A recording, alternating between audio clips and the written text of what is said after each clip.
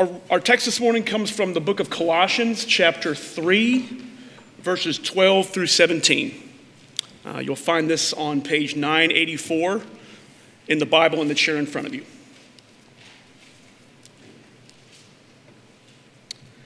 Put on then, as God's chosen ones, holy and beloved, compassionate hearts, kindness, humility, meekness, and patience, bearing with one another, and if one has a complaint against another, forgiving each other. As the Lord has forgiven you, so you must also forgive. And above all these things, put on love, which binds everything together in perfect harmony. And let the peace of Christ rule in your hearts, to which indeed you are called in one body. And be thankful. Let the word of Christ dwell in you richly, teaching and admonishing one another in all wisdom, singing psalms and hymns and spiritual songs with thankfulness in your hearts to God. And whatever you do, in word or deed, do everything in the name of the Lord Jesus, giving thanks to God the Father through him. This is the word of the Lord. You may be seated. Thank you, Mark. Thanks, music team. We're on part 3 of a 5-part series within a series on identity in Christ. Last week, we handled the difficult topic of sin and how our identity in Christ informs our attack of sin in our life. Today, we look at the other side of that same coin. Let me pray for us, and we'll look at the text together. Father in heaven, thank you this morning for the opportunity to worship together, to sing songs, to pray for each other, to pray for other churches, to pray for those who don't know you yet. Thank you for the opportunity this morning to participate in the Lord's Supper together. And Lord, thank you for the opportunity together to hear your word. And I pray this morning, as the mouthpiece of the scripture this morning, that you would cause me to not be a distraction. Lord, may your word speak to the hearts of our people by the power of the Holy Spirit. I pray these things in the name of Jesus. Amen. As I mentioned, we're in this mini-series on identity in Christ. We saw in our first sermon in this particular chapter of Colossians that our past, the work of Christ, our future, the promise of Christ, these two things are the foundation, the basis of our identity. So as we live in the present, we live as if Christ has died and as if he's returning. That's our identity. Last week we had the fun time, right? We had a good time talking about how we are called as God's people to put our sin to death, to assassinate our sinful attitudes and actions. And how do we do that? What is the basis for doing that? It's our identity in Christ, what Jesus has done, his coming in the future. We live presently now getting rid of our sin, fighting against it. And we saw at the end of the passage last week, this is really about our collective identity. This is a team effort. Christ is all in all. And so that idea, that collective identity, it spreads into today's passage. And as we take on this identity, in Christ that we have been given, what results is a deep-seated unity. And that unity comes from love received and given with one another, received from Christ, given to each other, and pursuing holiness. And so that's what we're going to talk about today.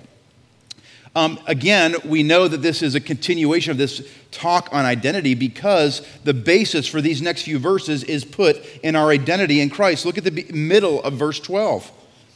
Paul's going to give a command. We'll look at it in a second, this put on then. But what is the reason to do this? As God's chosen ones, holy and beloved. That's the reason we would do what he's about to tell us to do. These words, chosen ones, means the choicest of the lot. Now, we are not choicest by our own doing. We are choicest by choice, God's choice, okay? A lot of use of the word choice there, I apologize. But we've been chosen by God. We are special to Him because He's chosen us. We've been given a particular purpose. We are the chosen ones of God. And these next two words are really special. They define us, and they're very special. We have holy, which means ritualistically pure. And we have beloved, which means that we are the recipients of a deep affection and loyalty from God. Now, these are special words because these two words are used over and over in the Gospels of Jesus Himself. Of Jesus Himself. And so unity is more than just transactional. As we are with each other, as we are pursuing these things, it's more than just transactional. Like, yes, we are unified technically. No, it is relational. It's actual. Because we're in Christ. And because we're in Christ, it has this deep meaning of who we are. It's our identity.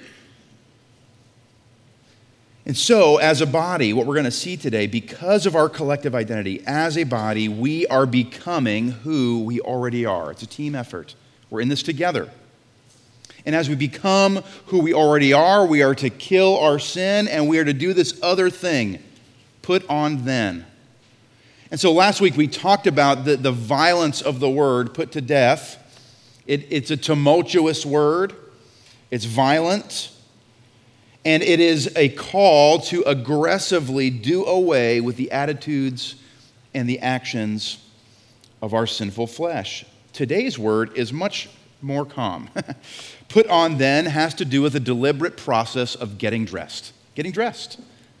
And so where we have the kind of violent putting off of sin, this is more of a piece by piece personal participation in putting on, if you will, the clothes of Christ, the characteristics of Christ. These clothes are a gift, and it is our duty, our call as Christians, as chosen ones, holy and beloved, to participate patiently, slow and steady, in the putting on of these garments.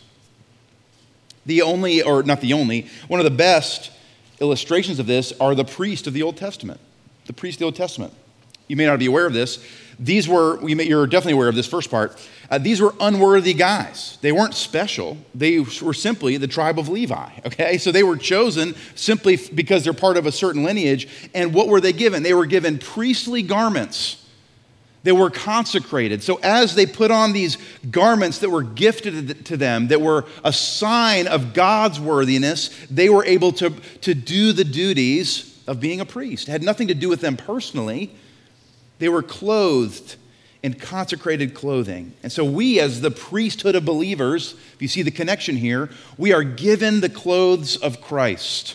We're given the characteristics of Christ, and we are called to put them on purpose, to participate in that. And so we collectively, as a church, we are joining in our identity together by actively putting on the characteristics of Christ. That's what we're being called to do. Put on then, as God's chosen ones, holy and beloved, what? There's 5 graces listed in verse 12, 5 things that we are given to put on. There's a 6th one we'll talk about here in a moment, but let's look at these 5 graces. Much like the sins we looked at last week, which were eroding relationships.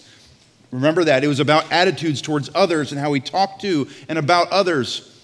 All these things, how we treat others. These 5 graces are all relational. They have to do with our relationships within the church. Let's look at them rather quickly. Some of them might be self-explanatory, but we're going to give a definition for each. Compassionate hearts. Put on then a compassionate heart. This is awareness of suffering of others, awareness of the suffering of others, and a caring response. This is not so much, oh, I see your pain. Well, time to move on. No, this is seeing it and responding to it and in it. The word kindness has to do with warm-hearted generosity, sympathy, and gentleness as we deal with others. I love the definition of humility. Humility actually has 2 boundaries, an upper and a lower boundary. And so humility, the technical definition, is appropriately evaluating ourselves. Appropriately evaluating ourselves. Now, this means that since we are sinful creatures amongst sinful creatures who are loved by God, there's an upper threshold and a lower threshold. If we think too much of ourselves, that's called pride. That's not humility. But there's this other side too. If we think too lowly of ourselves, that's humiliation. That's not humility. Humility is the appropriate evaluation of ourselves. It's a gospel-centered evaluation of ourselves. What has God done for us? Who does he say we are? How much does he love us? What is that? We are beloved and holy. We are chosen ones. That allows us to be humble.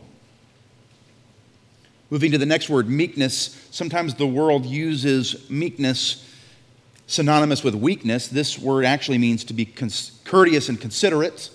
Courteous and considerate. And lastly, we have patience, enduring hardship, and unhappiness. So here we have these things: compassion, kindness, humility, meekness, patience. These are the things, these are characteristics of Jesus Christ himself. And as we do away and kill our sin, we're called to put these characteristics on slowly but surely, participate in clothing ourselves in the characteristics of Christ together. And so these virtues, if you look at them, they respond to the vices of last week. These 5 virtues wipe away the basis for the sins we talked about last week. If we know our sinfulness and we know the sinfulness of others, if we know our value and we know the value of others, this will erode the desire to take what we want and whatever we can get from other people. Treat others however we want. There's one final virtue. It's more of a binding virtue. It's an umbrella virtue. It binds them all together. If you look at verse 14, and above all these, put on love, which binds everything together in perfect harmony. If we were to take the time this morning, we're not going to, you can do this afternoon if you'd like to, write out what a perfect society or a perfect environment looks like, it will inevitably include the features, if not the very word, love. Love is the thing that binds things together in perfect harmony. And so as we, church, although we are not perfect, we'll get to that in a moment, although we are not perfect, the binder of the church ought to be love. Why? Because we are headed for a future that is perfect, and that perfect is harmonious, and it is bound together in love. The famous love passage from 1 Corinthians starts this way. I'm going to summarize it. You may speak in the tongues of angels. You may give everything you own away. You may have prophetic powers, understand all mysteries and knowledge.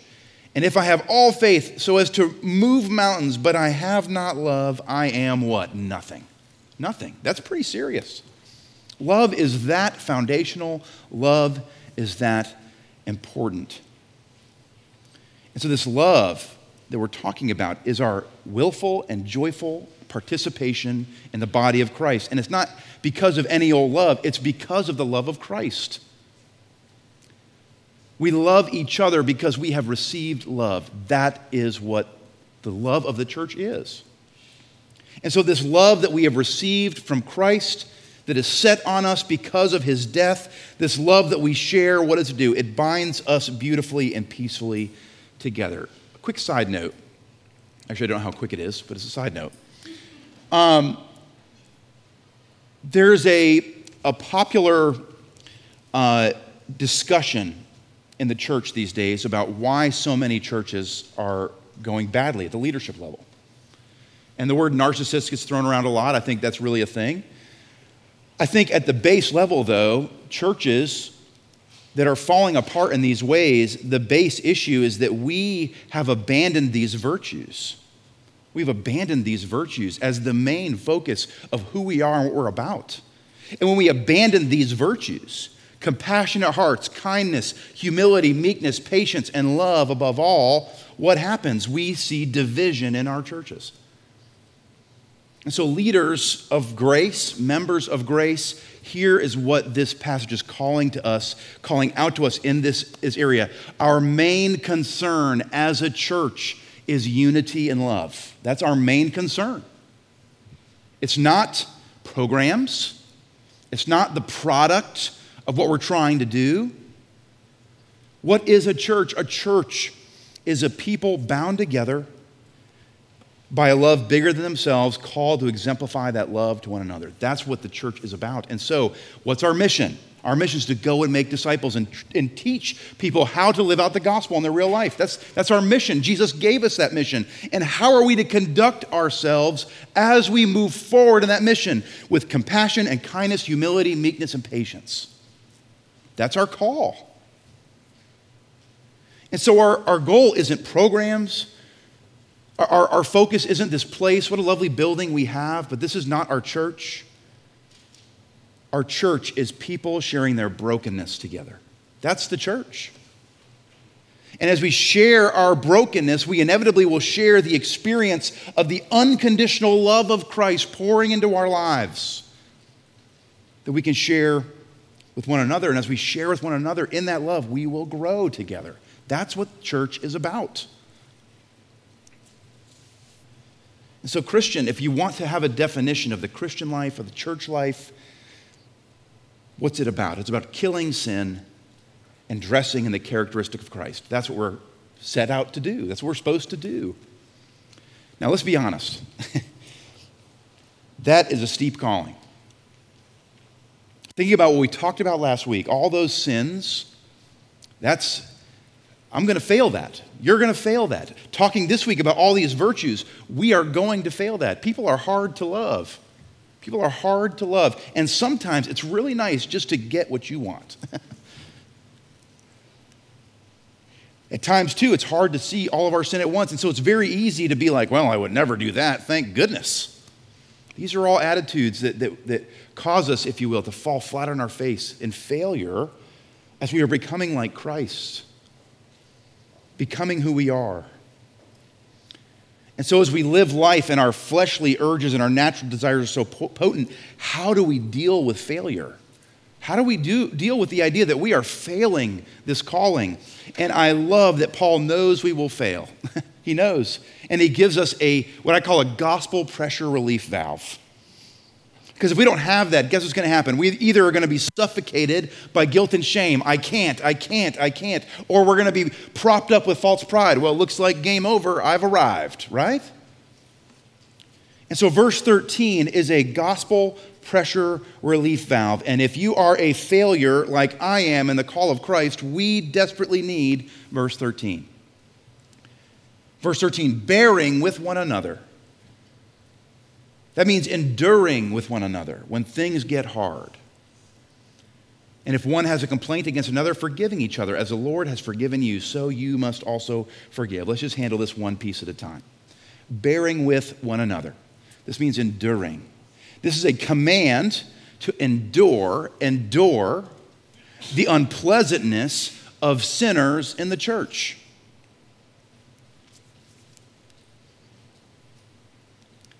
Week 2 of 2, having fun together in the sermon. Paul is aware that sin is here. He's aware of it.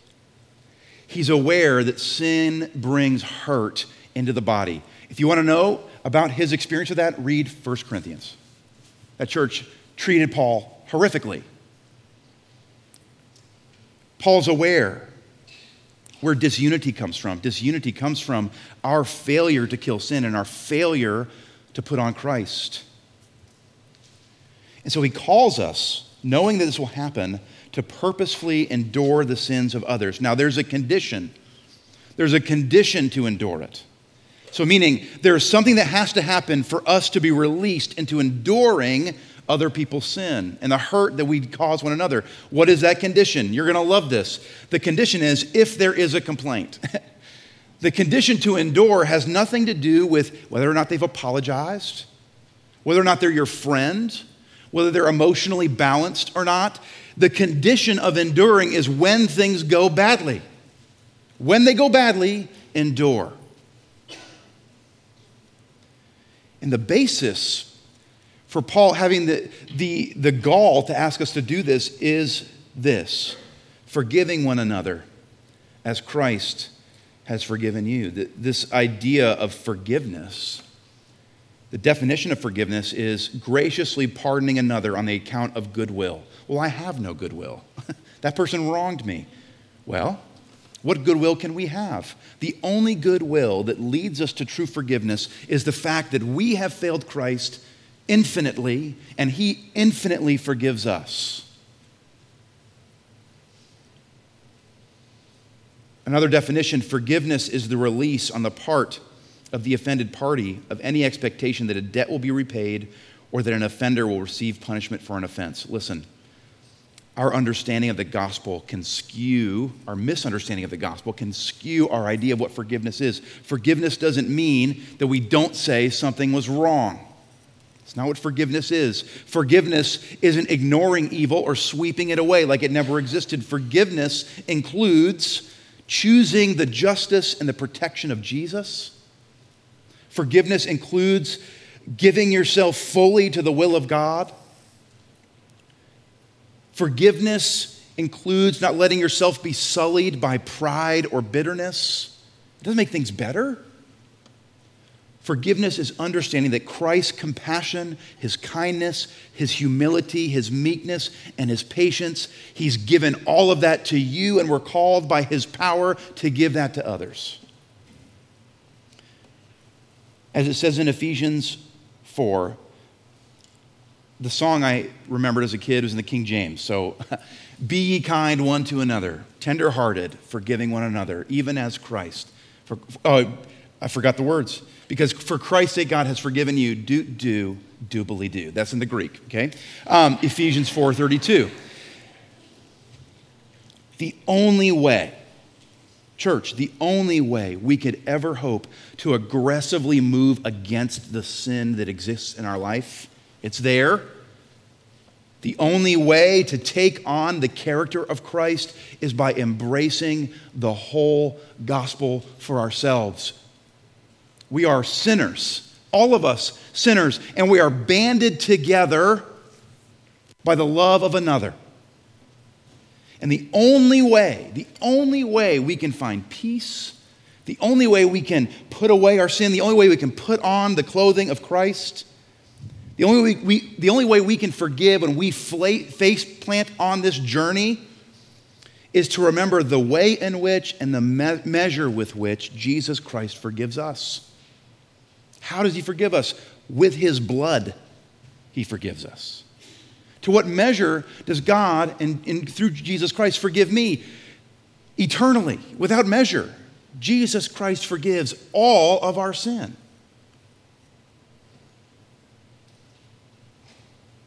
There is peaceful relief in these ideas. It's hard when we feel as if we've been wronged. But there is peaceful relief in the idea that my sins have been forgiven. My sins have been forgiven. There's peaceful relief in being honest that in this body, Grace Presbyterian Church, we will have complaint. We'll have conflict. There's a relief in not pretending like that's never going to happen. And there's relief in the call to love one another the way Christ has loved us. We don't lack an example. We don't lack the power to do it. We have Christ and his Spirit. And this idea of peace, Paul wants to major on this idea. How do we know things are going the way they ought to? How do we know that we are finding that deep-seated unity that comes from putting away sin, putting to death sin, and putting on Christ, putting on those characteristics? And he gives us a way to know. Verse 15 gives us a referee to tell us what is right and what is wrong. That's what this word here means.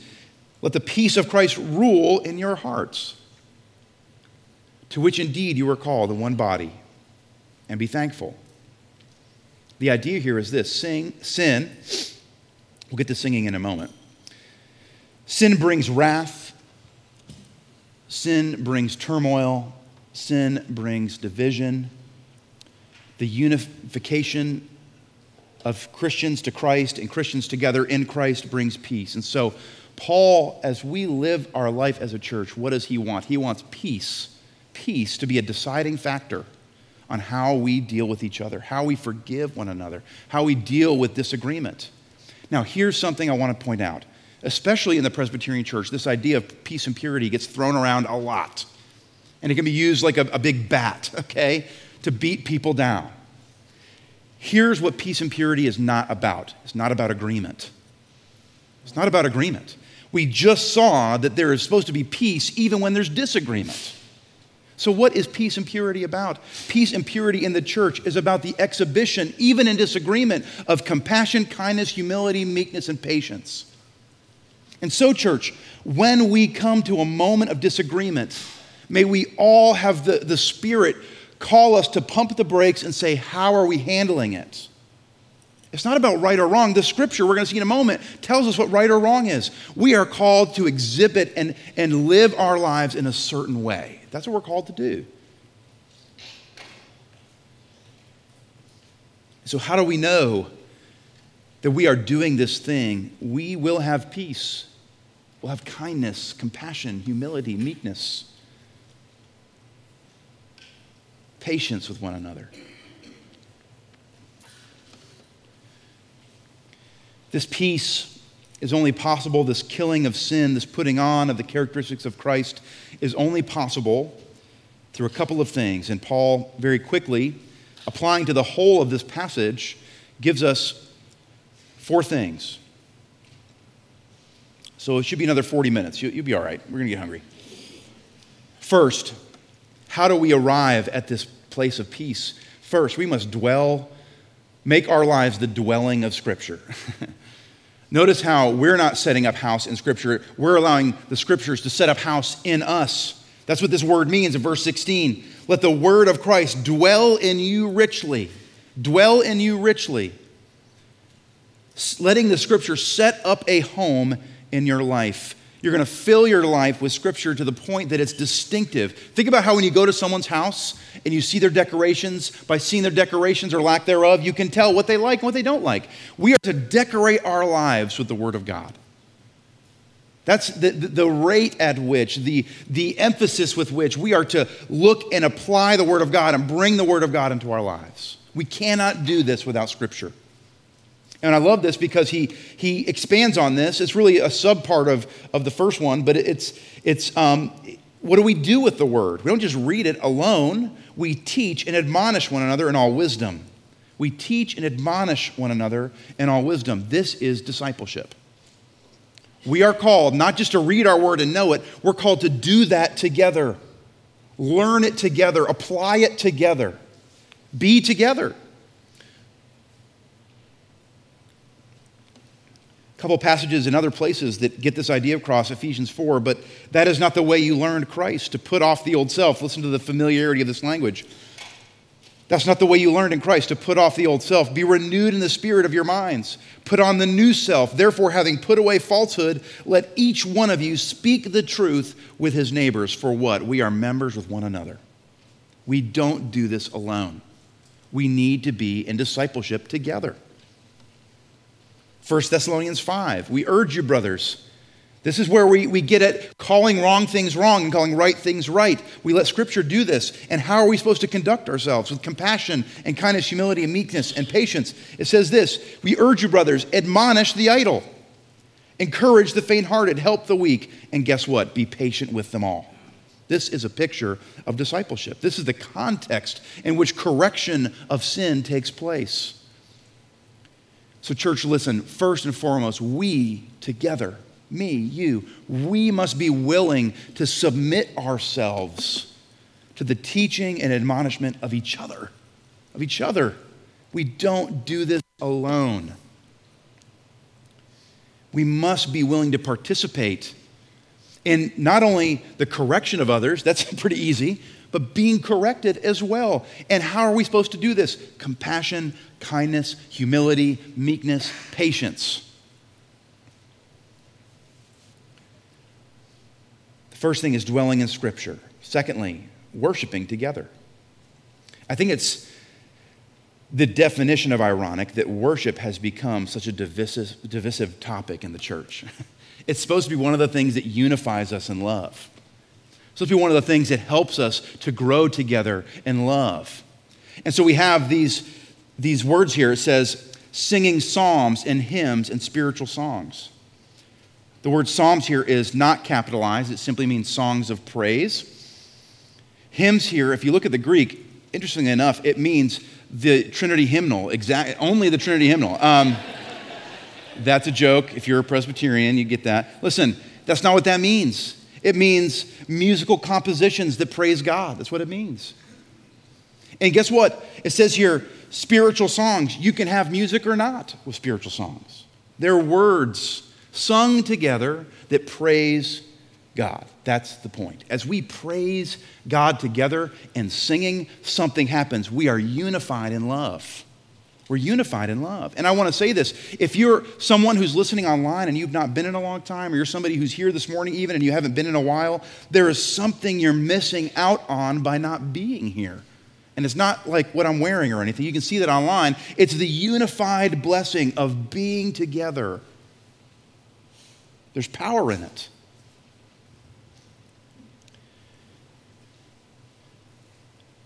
The third thing, before we get there, let me do this. In the end of each one of these statements, in verse 15 and verse 16 and verse 17, it says, be thankful 3 times. Be thankful. Be thankful that you have Christ. Be thankful that you have forgiveness, the example of Christ, the power of Christ. Be thankful for a clear purpose in your life. Be thankful for the opportunity of being together in worship, being discipled together, having scripture and studying it together. Be thankful to be in the house of the Lord together. But listen, church, when all else fails, verse 17, Paul really gave us a catch-all, okay? He gave us a catch-all. When all else fails, here is the rule of life. Whatever you do, in word or deed, do everything in the name of the Lord Jesus, giving thanks to God, the Father, through him. What this phrase means is everything you do, whether it's something you do, do it, everything for God. In everything you do, there's nothing excluded from this. If what you are doing, if it's something you do it for Christ. That's what he's saying. If there's something that you do, and if it's considered doing, do it for Jesus. And this idea of in the name of Christ, in the name of the Lord Jesus, it means for the reputation of Jesus. Displaying the character of Jesus. Now we get in the next 2 weeks more specific. We're going to look at the home. We're going to look at our vocations or as we interact with the world. But church, the idea here is this. As chosen ones, holy and beloved, we're called by our identity that we are given in Jesus to put away sin, kill our sin, to put on the clothes of Christ. And in everything we do, ask the question, how am I reflecting the reputation of Jesus? How am I taking on the character of Jesus in what I do? How am I exhibiting compassion and kindness and humility and meekness and patience?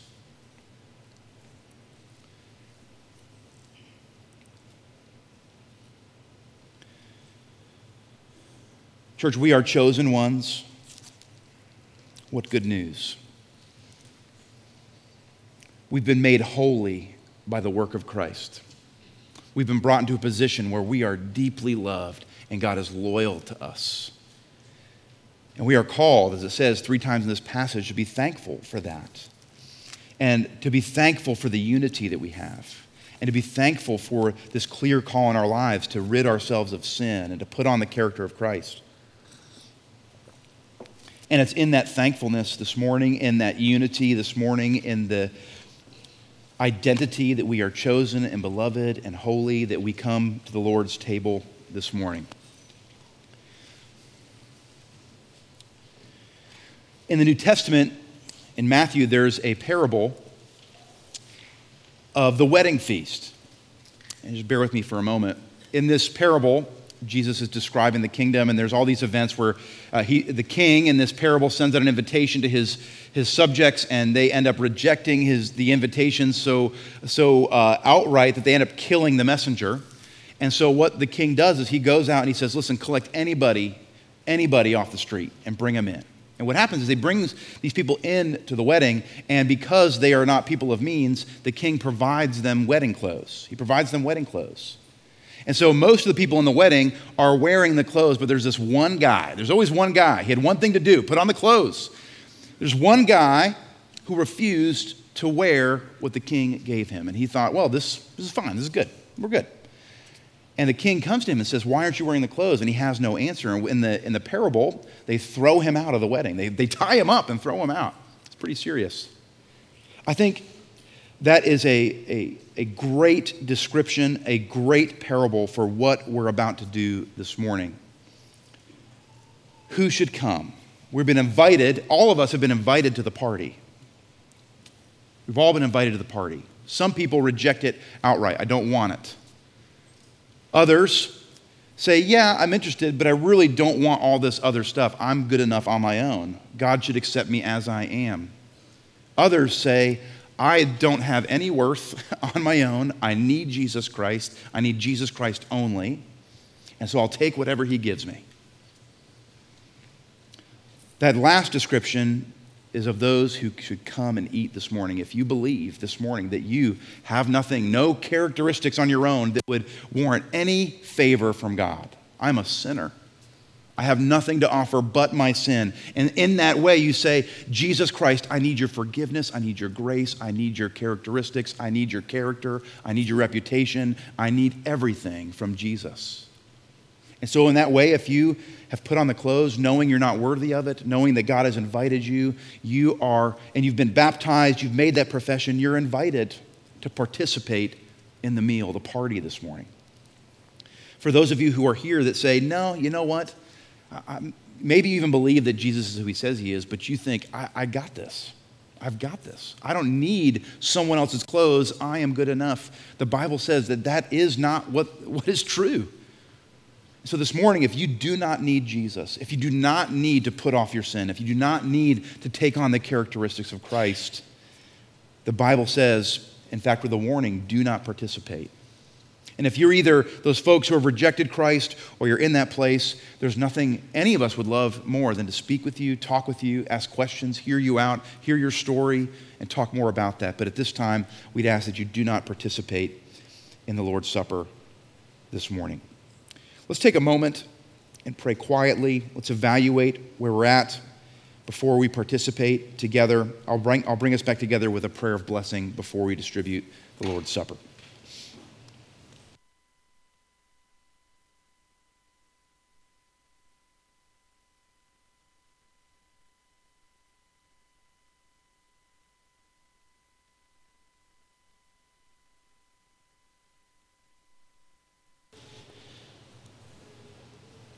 Father in heaven, you are the God of our salvation. Whether we admit it or not, you are the delight of our hearts. The satisfaction of our souls. The only thing we need. You are the one, because you have chosen us, because you have warranted us as holy and beloved, you are the one who rejoices over us in love, not because of who we are or what we've done, but because of who you are and what you have done. So this morning I ask that you would cause us to rejoice in the Lord's Supper, that we would be bonded together in love as a church by this supper. Remind us of the forgiveness that you have given to us and how it came about, the broken body, the shed blood. Remind us of the work you have done for us, the life that you lived. Remind us of the power of the resurrection. Remind us of your ascension, where you sit now at the right hand of God, advocating for us. And I pray, Lord, that you would empower us with your Spirit, whom you have sent, that we would put to death together, Lord, together, in the unity of love, put to death our sins together, put on the characteristics of Christ together, that we would grow together in the gospel. That is my prayer for our church. That is my prayer for this supper. And I pray these things, not of my own accord, but in the name of Jesus Christ. Amen.